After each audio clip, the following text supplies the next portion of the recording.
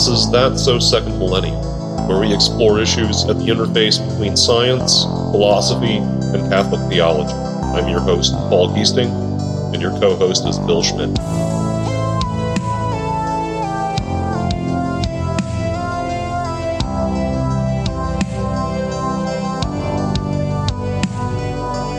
This is episode 135 of That's So Second Millennium. We don't have a lot of hard-hitting interviews on That's So Second Millennium, but I'd say this is one of them. Today we have an interview with Father Bob Spitzer that I got to be part of this time, which is very exciting.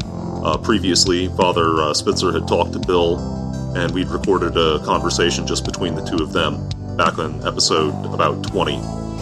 But today we talked to him together, and Father Spitzer has some pretty provocative stuff to talk about. He compares the trend toward atheism and toward people becoming what are called nuns in the broader culture with the trend toward theism among practicing scientists. That's shocking. You're not going to hear that everywhere. I couldn't help but be reminded of our conversation with Matthew Cloud about Americans specifically refusing to get into tech because, well, it involves math and math is hard. Yeah, we obviously, we exploit tech, we use it, we venerate it in a sense, and we definitely venerate science, and yet we're unwilling to do what's necessary to actually get into it and understand it for ourselves as a statistical average across the broader culture. It's kind of amazing. He talks about reasons from physics to believe in a provident creator, which is a major focus of his. He's started a new website called purposefuluniverse.com, where he discusses his strategy for that website to try to come across people's radar who aren't necessarily searching right now, to give them ideas to think and try to look beyond the shallowness of everyday life, and then draw them in toward considering God and Jesus Christ specifically. He also talks about the evidence from psychology about the awful toll exacted by gender reassignment surgery, which is stuff that you're just not going to hear across the bulk of the internet, even with people who will express opposition to the idea. They don't talk about the actual toll. They don't talk about the actual price. They don't talk about the actual problems that are being faced by those people. Not enough, anyway. So we're very proud to bring you this interview. And here is Father Bob Spitzer. We're delighted to welcome Father Robert Spitzer, S.J., back to our microphones. Father has been the president of the Magis Center for about 10 years, producing, I think, more valuable and learned multimedia products in those 10 years than I think most similar organizations do over many decades. It's just a tremendously prolific and wonderful ministry and service that the Magis Center is performing under his guidance. Father was president of Gonzaga University prior to that, and that was from 1998 to 2009. And he has written numerous books that not only touch on many aspects of Catholic theology and philosophy and spirituality and pastoral concerns, but what I love about it is that all of his books and all of his conversations online or on air seem to intertwine all those beautiful aspects, the theology, the philosophy, the spirituality, and a true love, pastoral care of individuals and of groups. One of the groups that he guides extremely well is the Napa Institute, which many of our listeners may have heard of. Now, lastly, just a mention of his multimedia presence. Magis has 3 websites, and one is magiscenter.com, one is crediblecatholic.com, and the newest one, Father, right, is purposefuluniverse.com. Uh-huh. Okay, great. Yeah. So, well, you're the quintessential host and quintessential guide on many, many subjects. We love you on the Father Spitzer's Universe, which appears weekly on EWTN. I think that's must-see TV as far as I'm concerned. It really is. Indeed. It's great. So let me start with my first question. I think of your framework of the 4 levels of happiness all the time. I think that's still a real fundamental guide for understanding human aspirations, et cetera, and society's functioning now. So the second level of happiness that you've identified is ego gratification and competition, right? And the third is kind of a common good, a greater good recognition with a willingness to sacrifice for that. It hasn't yet reached a level understanding that it's really all about God and the Holy Spirit guiding that. But it's that third level is definitely something to aspire to. And what these days, it seems to me, sometimes our culture has generally favored the third level of happiness. Even our Constitution talks about the common good, and President Kennedy talked about ask not what your country can do for you, etc. It's always been there, but right now it seems as though almost our culture is slipping back to a level 2 kind of mind frame. And do you think of it that way? And is it becoming a level 2 that's even more aggressive in its competitiveness and therefore risky and more prone toward a culture of death as opposed to a culture of life? Yeah, absolutely. I do. That ego comparative identity, who's achieving more, who's achieving less, who's got more power, less power, more intelligence, less intelligence, more popularity, less popularity, more status, less status, et cetera. That whole mentality has become almost obsessive within the culture. Facebook and, social medias, Instagram, et cetera, have not helped. This has just been definitely, it exacerbates, anxieties among young people. They are so ego comparative now that the first consequence is they suffer from what I call the symptoms of the comparison game. But more than that, the symptoms now have manifest themselves in hugely increased rates of depression, anxiety, suicides, impulsivity, et cetera. This was prior to COVID. So it's pretty bad out there, but concomitant with that, and probably relating to the increased rates of suicide and of depression and anxiety, is the decrease in religion.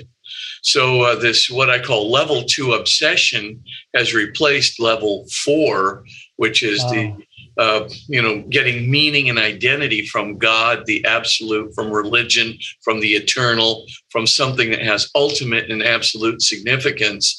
That fourth level of transcendent meaning. If you get rid of it completely, you have no ground for hope in a better future, no ground for a belief in some kind of purpose and meaning that goes beyond this worldly existence, and indeed beyond the triviality of my own world. And once that's gone, you can just see the combined effects of the comparison game. Who's achieving more, who's achieving less, who's got more intelligence, less intelligence. You can see that replacing religion, which is normally a self-giving, sacrificial, worship-filled, recognition of a creator that's beyond myself, and a desire, to move into the creator's will for me. That replacement is terrible for the emotional health of our young people. And as I said, it's just not, it was, the sexual revolution didn't help matters any. That certainly got things off the ground. Then the absolutizing of freedom by the university establishment, the so-called university elites. And then finally, the elevation of psychology to almost the state of a religion, which many, psychologists called out, way back in the 1960s and 70s. All of those things were, of course, starters for the whole trend. And now we've got, the transgender agenda And that doesn't help because, as you can, you move into that domain and you have a staggering 19 times increase in suicide. 19 times. That's nearly 2,000%. Are you kidding me? I mean, this is terrible for your emotional health. So you can imagine all these things, put together. And what you're dealing with now is you add Instagrams, Facebook, social media, get my profile updated, ego comparative, and don't bother. The new atheism has finally put the cherry on the horrible sundae. The idea that we're going to just take God away from people because it's all non-rational. When in point of fact, for the first time in history, scientists are becoming more and more believers than ever before. The latest Pew survey of the American Association for the Advancement of Science shows that 51% of scientists are theists, believers in God, whereas 41% are either agnostics or atheists. What's really interesting, though, is the trend among young scientists. I think that's 40 years and younger. That group of scientists has 66% theists and only 30% agnostics and atheists. So the trend is definitely among the scientists is toward belief in God, whereas in the public, have really kind of gotten our poor kids by the throat and are just selling them a bill of goods when the evidence for God from science, creation from science, intelligent design from science, for the soul from peer-reviewed medical studies and near-death experiences, et cetera, is getting greater and greater. That's fascinating. Yeah. I had the privilege of reading your book from a few years ago, The New Proofs for the Existence of God. It's a fascinating read. It's one of those books that, it's a whole library of other things from mathematics and the infinite. But yeah, that's a fascinating to think about. Our culture, it glorifies science, but it's not pushing people into science. Yeah, that's true. It's not teaching people to be scientists. Sorry. That's true. That's true on all counts. And it's certainly not reflecting the belief of scientists in the transcendent in God. Yeah. What I'm interested in with those 4 levels of happiness is it's almost like, in political terms, we talked a whole lot in recent years about building a wall. Let's not get political, but I'm thinking, I'm visualizing that our culture is trying to build a wall between level 3 and level 4. And it's almost like it's posting deceptive signs for those who want to or who have that aspiration to approach level 4. It's saying, make a U-turn here, go back to level 2 and start all over. Mm-hmm.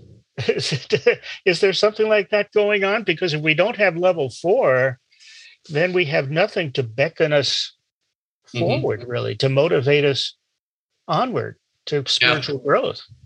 Well, there's something to St. Augustine's statement, for thou hast made us for thyself, and our hearts are restless until they rest in thee. Yeah. In other words, if we don't have level 4, Augustine is right, we're going to have an experience deeply, because we're made for a relationship with God, right?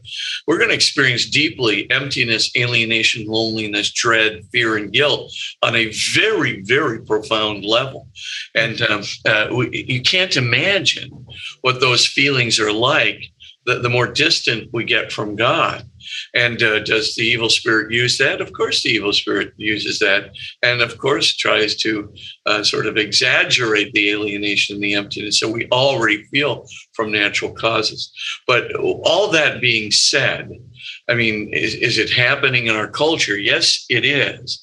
I think the new atheism is definitely a materialistic and secularistic movement.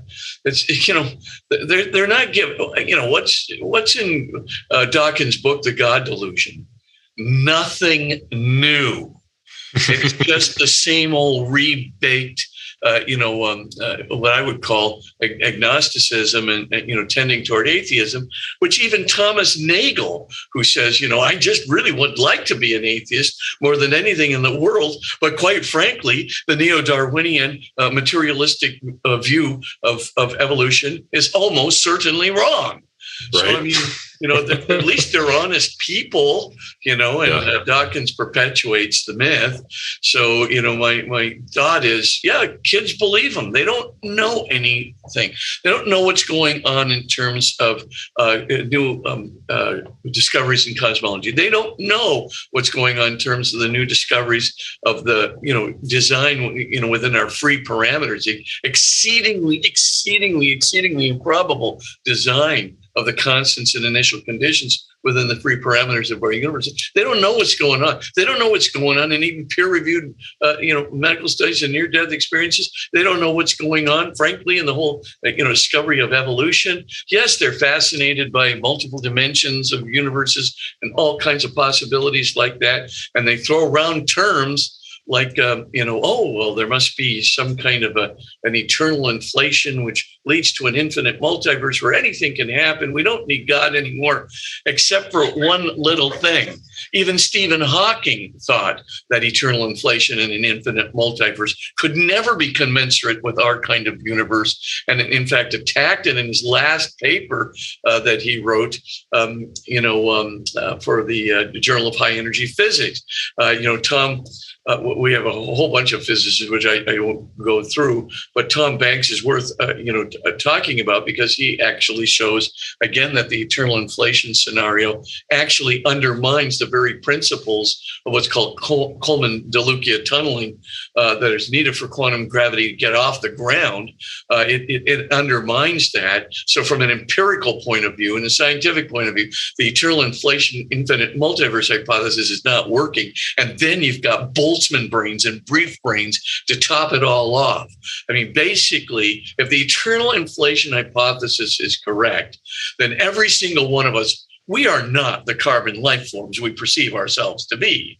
We are definitely Boltzmann brains that have basically fluctuated into existence in a thermal vacuum, and few seconds later, by the way, with pre-programmed memories of ourselves being carbon-based life forms in a universe like this one, with friends like Bill Schmidt and Paul and everybody around us. We know all these things are there. So what? Yeah, there's a lot for Occam's razor to attack in that, that picture. Absolutely, yeah. Paul Davies described it this way. He said, "Wow, it's like bringing excess baggage of Occam's razor to cosmic extremes." Right? Wow. Yeah. My goodness. Yeah. Well, you all thought epicycles were bad. Yeah. Yeah. Seriously. Oh my gosh. One of the big things that you've helped so much on is the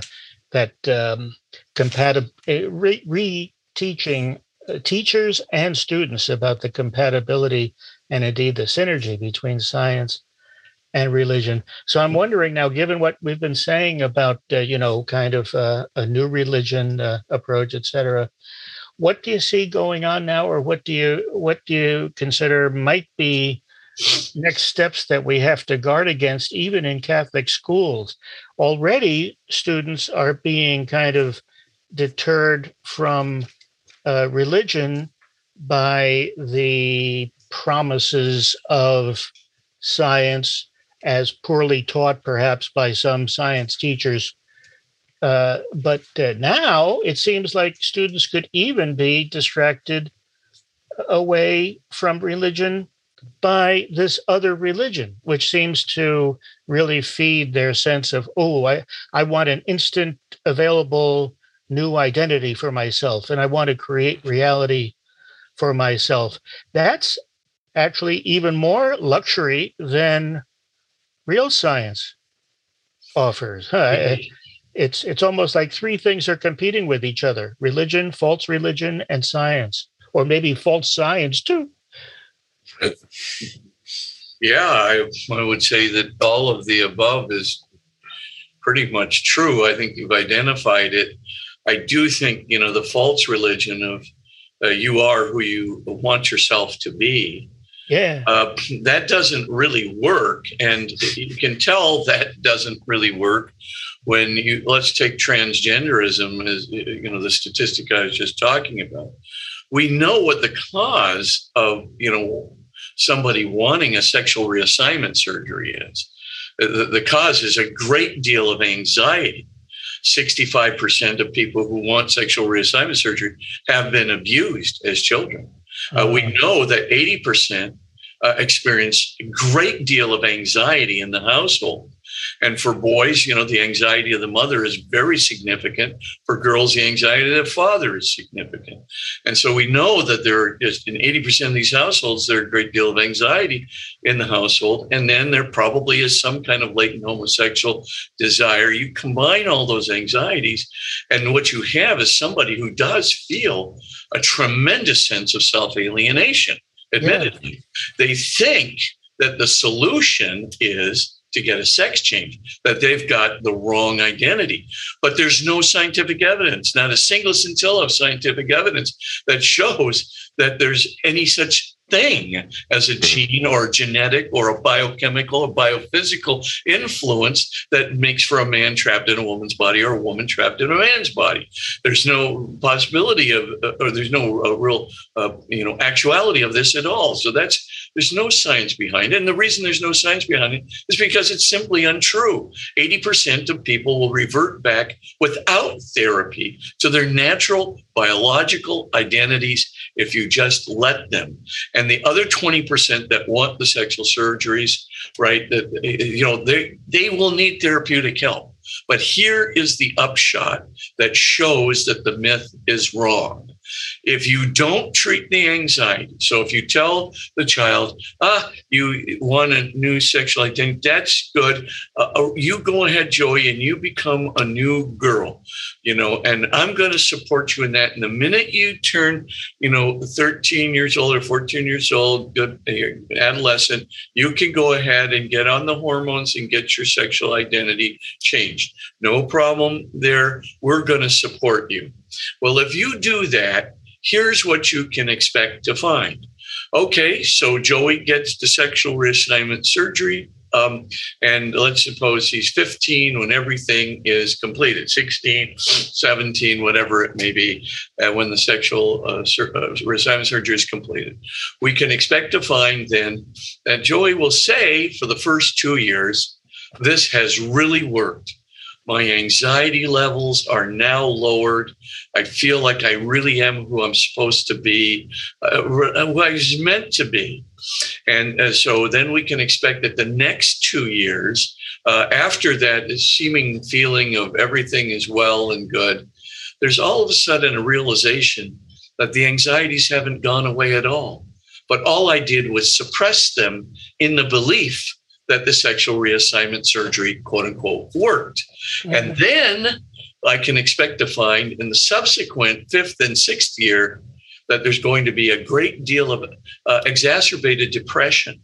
And the reason for that is because now I see 3 things.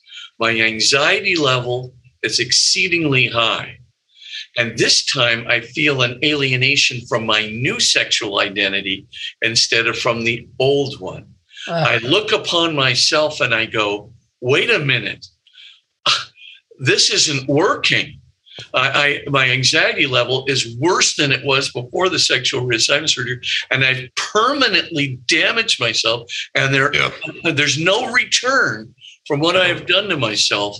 And then we see the staggering, after the 6th year, we see the staggering 19 times increase in suicides because they're at a point of no return.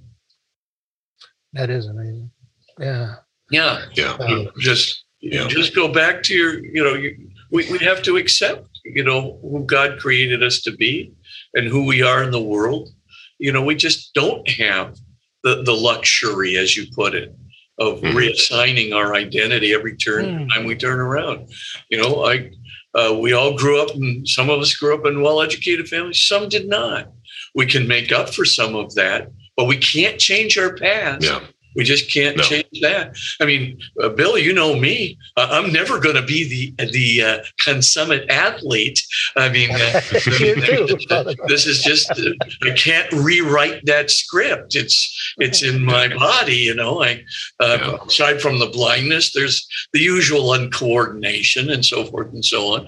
So, I mean, you know, we have to, you know, some things can be improved. You know, obviously, I can, you know, take pains to try and become slightly more coordinated or something of that nature, but I'm never going to be, you know, a super athlete and so forth and so on. Some people, you know, they say, you know, I really, really want to be a physicist, but, you know, try as they might, that's just not their gift. Instead, their gift is literary, and that's okay.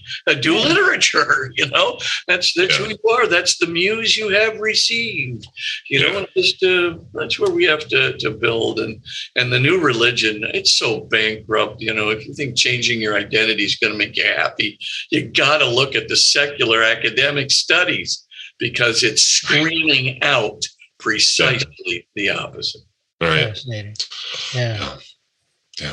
Modern society is conducting all these massive experiments on itself and refusing to look at the data afterward. Yeah. What they're calling it is, you know, the true freedom, and true freedom will make you happy. Well, no, true freedom is based on truth. Right. So, That's a good starting point. First thing, and if you don't have freedom based on truth, it's really not going to be true freedom, and it's not going to make you happy. False freedom based on falsity will surely make you unhappy in the long run. Mm-hmm. Yeah. One or two other quick topics, if sure. What you've been a champion all along of Eucharistic catechesis, Eucharistic coherence, the renewal that the bishops are working toward, with the USCCB meeting completed, and with everything that's gone on, and the prospect of much more coming forward, right, with the Eucharistic Congress in 2024, et cetera. What are your thoughts about the centrality of the Eucharist to what has to be our agenda now as Catholics, and also how do you see it working well and prosperously? Yeah, good points. All of them. Number one, Jesus made the Eucharist central to the Catholic Church. Let's face facts. That commission of St. Peter, right in Matthew 16, 17 through 19, Jesus was definitely serious when he said, I'm going to give you the keys to the kingdom of heaven. He's creating an office with those keys. And the office is to the prime minister's office. The keys to the kingdom, right, is the prime minister's office. That's the person who holds the place of the king until the king returns. So he can run the government for the king as the king is out on expedition. And Jesus gives the keys to the kingdom of heaven to Peter. And I don't think that commission can be interpreted any other way other than that office was created for not only Peter, but for Peter's successors. It wouldn't be necessary to create an office and give it to Peter, and that's it. So I don't believe that the Protestant interpretation can ever hold water. I don't think it is really coherent from an exegetical point of view. But the second thing, though, is let's look at what Jesus said. Do this in memory of me. I mean, he says that about nothing else other than the Holy Eucharist. And that notion of reliving, that notion of anamnesis, of entering into the mystery once again, as he has described it, will give all the grace and the efficacy of what Jesus' salvific act. His intention is to, as it were, collapse time from the present moment back into the past, when he is literally giving his body and blood in the form of bread and wine, substantiated bread and wine, giving that to his apostles at the time of the Last Supper. So when you think about it, Jesus is saying this is the primary thing. Do this in memory of me. That is the primary way we stay together as Catholics. That's the primary way that we get the graces necessary for salvation. How do I know that? Because I read John 6:30 through 52. How do you interpret John 6:30 through 52? How can you possibly interpret it any other way? How does this sound? I am the bread come down from heaven.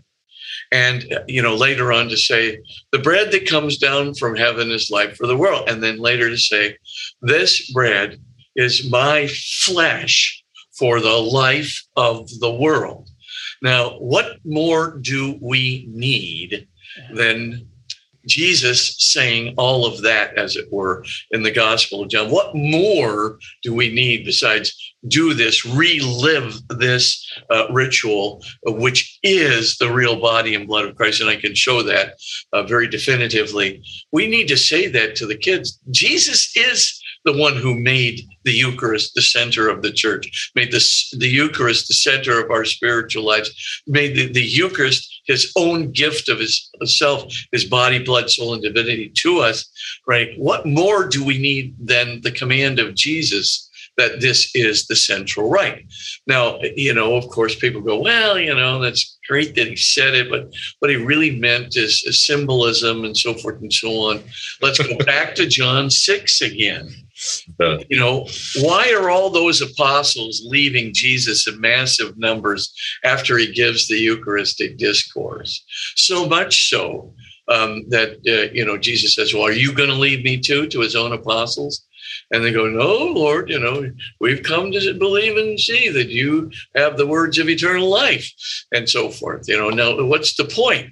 People are leaving not because Jesus said, I would like you to recall, the symbolism that I've gotten to. That's not a hard teaching.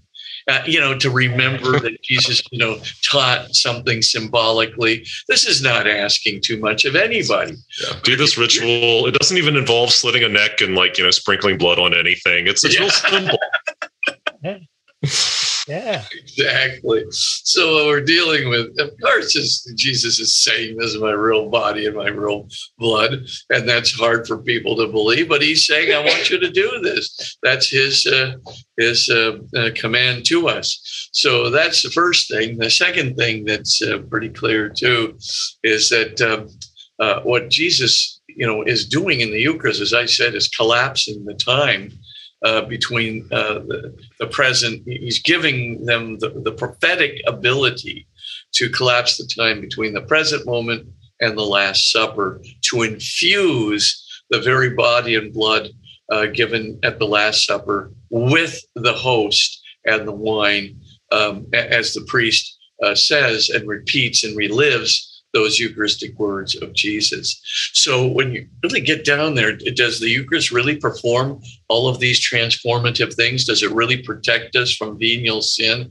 Does it really forgive our venial sins? Does it really protect us from the evil spirit? Does it really transform us in the actual heart of Jesus? Does it really bring us a kind of peace, even in the midst of abject anxiety? Of course, it brings all these things. And people who receive the Holy Eucharist worthily know it is true. It's absolutely the case. I count myself as a primary example. As a young man in college, I was your definite, let's call it just hardwired utilitarian with a kind of, numbers approach to everything in life and not a whole lot of feelings for anybody or anything. That was just pretty much me. And slowly but surely people would come, and, I started going to daily mass because of a bet this guy gave me, well, Spitzer, what are you going to do? We're like, oh, I'll give up meat. He said, not me. I'm going to go to mass every day. And I thought, Bert Martinez can go to mass every day. I can go to mass every day during Lent. And I got hooked. And once I got hooked, I started changing. I really did listen to those homilies. I really did enter into that ritual. I really did receive the Eucharist, and I really found myself being transformed. People would say, Spencer, you're changing. I say, no, I'm not changing. Same old utilitarian, hard numbers guy without much feeling for anybody or anything that I ever was. And they go, no, you're still the basic utilitarian, hard-nosed numbers guy with no feelings, but you're getting less so. And, and of course, I was kind of the last guy to know. But it was really evident to me. And sooner or later, my religion became the most important thing in my life. I was wondering, what's going on here? Why do I feel this call to priesthood? The Eucharist. I'm absolutely sure of it. Yeah. So, the Eucharist, as my niece would have put it when she was a little kid, the Eucharist really works. I don't know what she meant by that. Wow. Out of the mouths of babes. That's really wise. It's a great thing to hang on to. Yeah. Something you just mentioned, Father, talking about, the hard-nosed or the a bit more secularized approach reminded me of your new website, Purposeful Universe. And Paul, we were talking earlier, and that was your first discovery of the Magis Center when we were preparing for this, right? Oh, I mean, I've looked at the Magis Center. I've looked at your blogs, Bill. Actually, you've got a few of them. Thank you. Yes, I'm very privileged there as well. But yeah. Was there a particular? And back in 2018, when you had a conversation with Father Spitzer, a new credible Catholic, so I've been there a few times. But I just visited Purposeful Universe today, and immediately got sucked into an article about Gregor Mendel and Darwin. There you go, sort of famous guy. This guy named Charles Darwin. You may have heard of him. But yeah, no. So it's just my initial random walk through it is it's pretty fascinating stuff. I'm very intrigued to read more. What's the purpose? Purposeful Universe. Overall, Father Spitzer of that website. There you go. Yeah. Well, as you probably know, Credible Catholic is almost designed for teachers or students who are really engaged by the Catholic Church, who want to just go deeper and get answers to their questions about faith and science and metaphysics and evidence and proof and so forth. All those kinds of things, but it's for an engaged Catholic, for sure, mostly for teachers, priests, clergy, etc. We're trying to give free materials for teachers to use in their classes, things of that nature. But Magis Center, that's for people who are a little bit engaged and want to go deeper, read articles, get videos in the Shrouded Turin, near-death experience, etc. Then, what we're trying to do with Purposeful Universe is to give a halfway house, kind of. It's to sort of get to a person who has become essentially disengaged. In other words, they've sort of let religion go. They're in a state of apathy. They don't really want to practice anything in religion. And yet they're kind of clicking along in the blogosphere, clicking along in their various website search engines. And to just all of a sudden to see somebody like a physicist talking about design, and a Harvard physicist or something, or a scientist. It's just talking about there really are about 3 or 4 of these mysteries we cannot resolve, like low entropy at the Big Bang. It's the odds against it are 10 raised to the 10 raised to the 123 to 1. Which is the same as a monkey typing the entire corpus of Shakespeare by random tapping of the keys in a single try. Mm-hmm. Yet that low entropy is absolutely necessary for the carbon-based life forms and for the universe that we know of today. And you're telling me that our universe is the same odds as a monkey typing Shakespeare? Yes, that's right. That's exactly what I'm not just telling you that. Roger Penrose, the great physicist at Oxford, et cetera, and a zillion other physicists, because everyone knows the problem of low entropy. Roger Penrose, yeah. So it's like a huge number of people. So here's the major thing is, if all these people are sort of saying this, and they're very credible scientific people, then what our hope is it going to engage that student and go, wow, wonder if there's something to this. God thing. Maybe if there's something to this transcendent intelligence thing. And then, of course, you go from the 1 minute video, you go to the 8 minute video. Okay. And that's our hope is, of course, there's only about, I suppose, about 1/5 the number of people who actually start watching the 8 minute and do about 3 to 4 minutes worth in the 8 minute.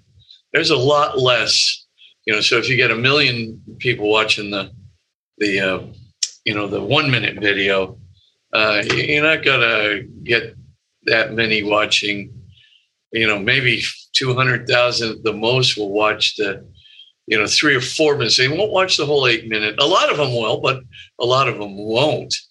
Maybe 3 to 4 minutes. And then some of them will actually, on the first try round, will probably go and say, well, I wonder what else they've got on this website. Here's this Magis thing. Wonder what they got there. So that's our one of our strategies. But if we draw them in, every time we have a special new scientist speaking about purposeful universe, that is to say, some kind of cosmic purpose within the universe that, maybe betokens, if not indicates, a transcendent intelligence in designing the values for the initial parameters and the free parameters of our universe, that if that becomes sort of a hook, it draws people in. Oh, they got another 1 minute video from another scientist, and then another 1 minute video. And well, maybe I'll look at the 3 minute video from this guy. And maybe I'll even look at the 3 minute video from the last guy, And so our objective is to sort of draw them in. We don't want to,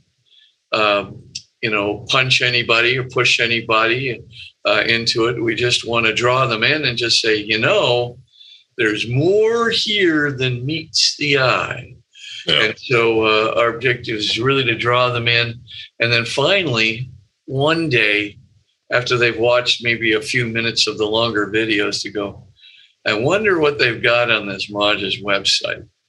And the Magis website has 4 different components. One, of course, is science, reason, and faith. That's the first component, no question about it. That's evidence, evidence, evidence, evidence for God, etc. Then the second one is called happiness and suffering and meaning in life. So when you get to that second landing page, it's really going a little step further. It's trying to say to people, if you don't have religion in your life, if you're non-religiously affiliated, you're going to have a huge increase in depression, anxiety, substance abuse, familial tension, suicidal contemplation, and suicides.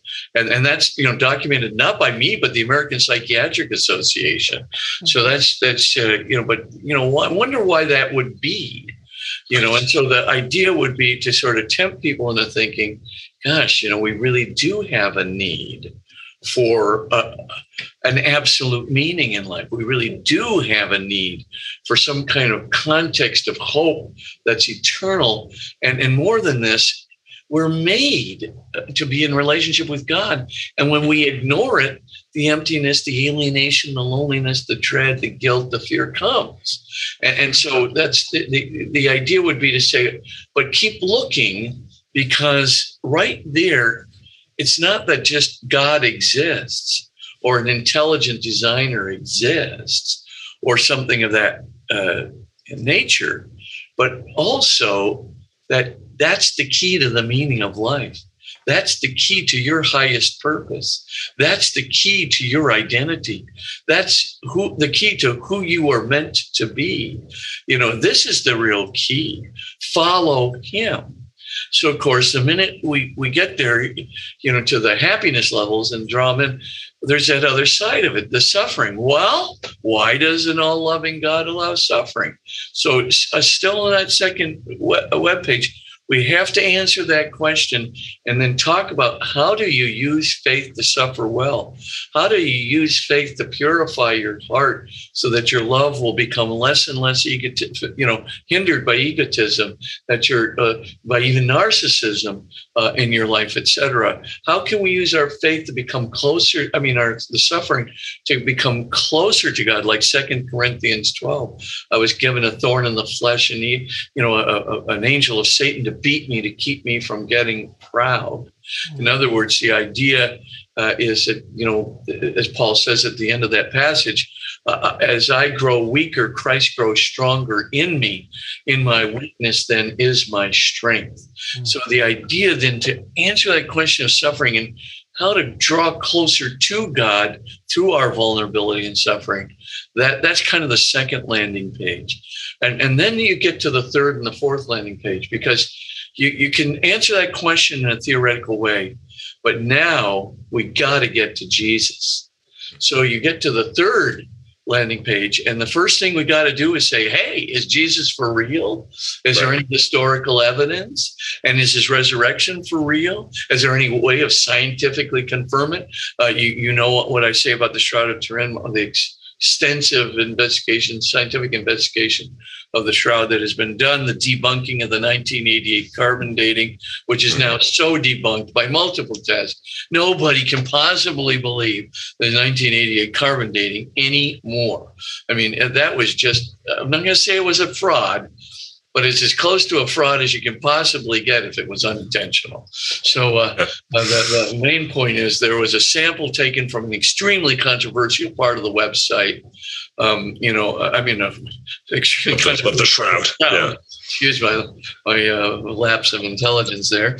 And once that was taken from that place that was burned and was obviously mended by these sisters in the 15th century with cotton, not with linen, which is what the rest of the shroud is made of, which was dyed to look like the shroud's color by a gum dye mordant that was only available in Europe after the 11th century. Give me a break. I mean, this is obviously a sample chosen to, as they say, throw off the carbon test. But my point that I'm trying to get to is, what does it tell us about Jesus's resurrection?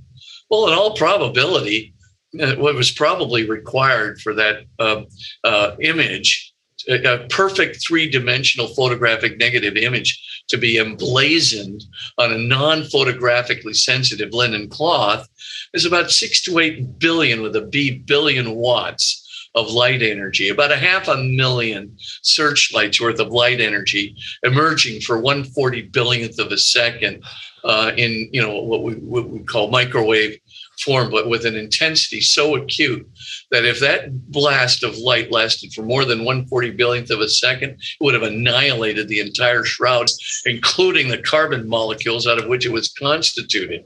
Now, that's a very unusual burst of light to come from a dead body. They don't actually do these things.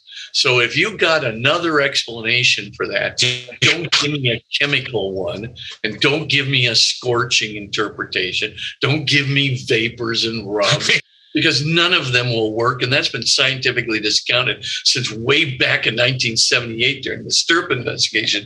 We've known that. So if it ain't light, what is it? That's the question for all of us dummies. And the other thing, by the way, is that shroud would have to penetrate the body 3/16 of an inch, minimum 3/16 of an inch. Would you mind telling me, how does a cloth penetrate that body for 3/16 of an inch or all the way through the body in 1/40 billionth of a second, unless the body becomes completely mechanically transparent? That is to say, spiritual. And if the body became spiritual and had a burst of light that was like, hundreds of thousands of searchlights worth of light energy bursting from every three-dimensional spot in that body, would you mind telling me how are you going to explain this naturally and scientifically? I don't think there is such a thing. It's a miracle. It's, it's a supernatural causation. Now, of course, I just made a big leap there, but the leap is not unwarranted.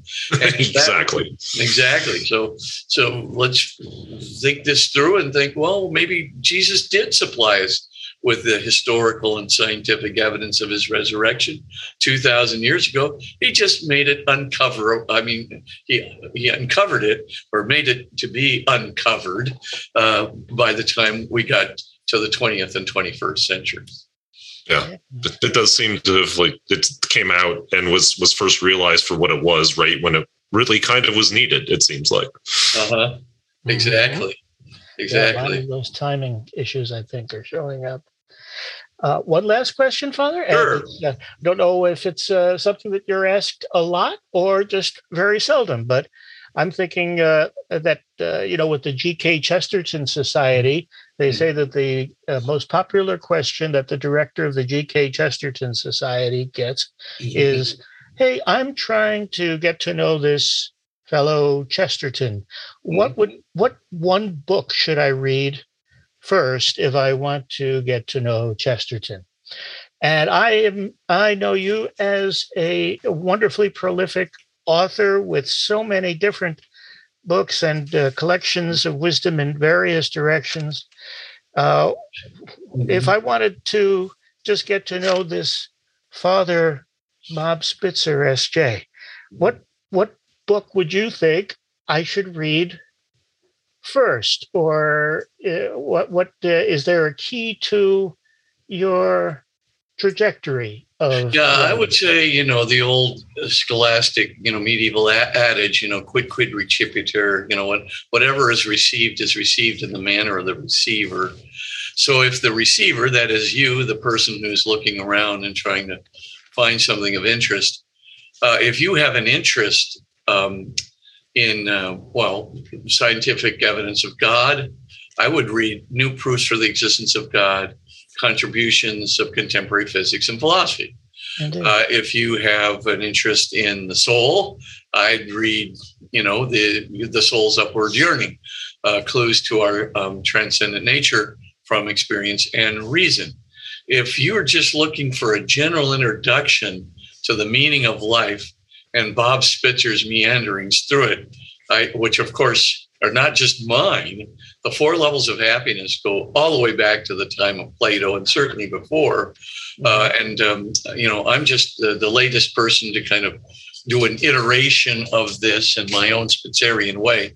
But I think the finding true happiness is maybe the place where everybody could begin. But if somebody really wants to know something about God, I'd probably go with the New Bruce book. Somebody really wants to know about the soul, I'd really go for the soul's upward yearning. Somebody really wants to know, suffering's the thing that's killing them, I'd really go with The Light Shines On in the Darkness, etc.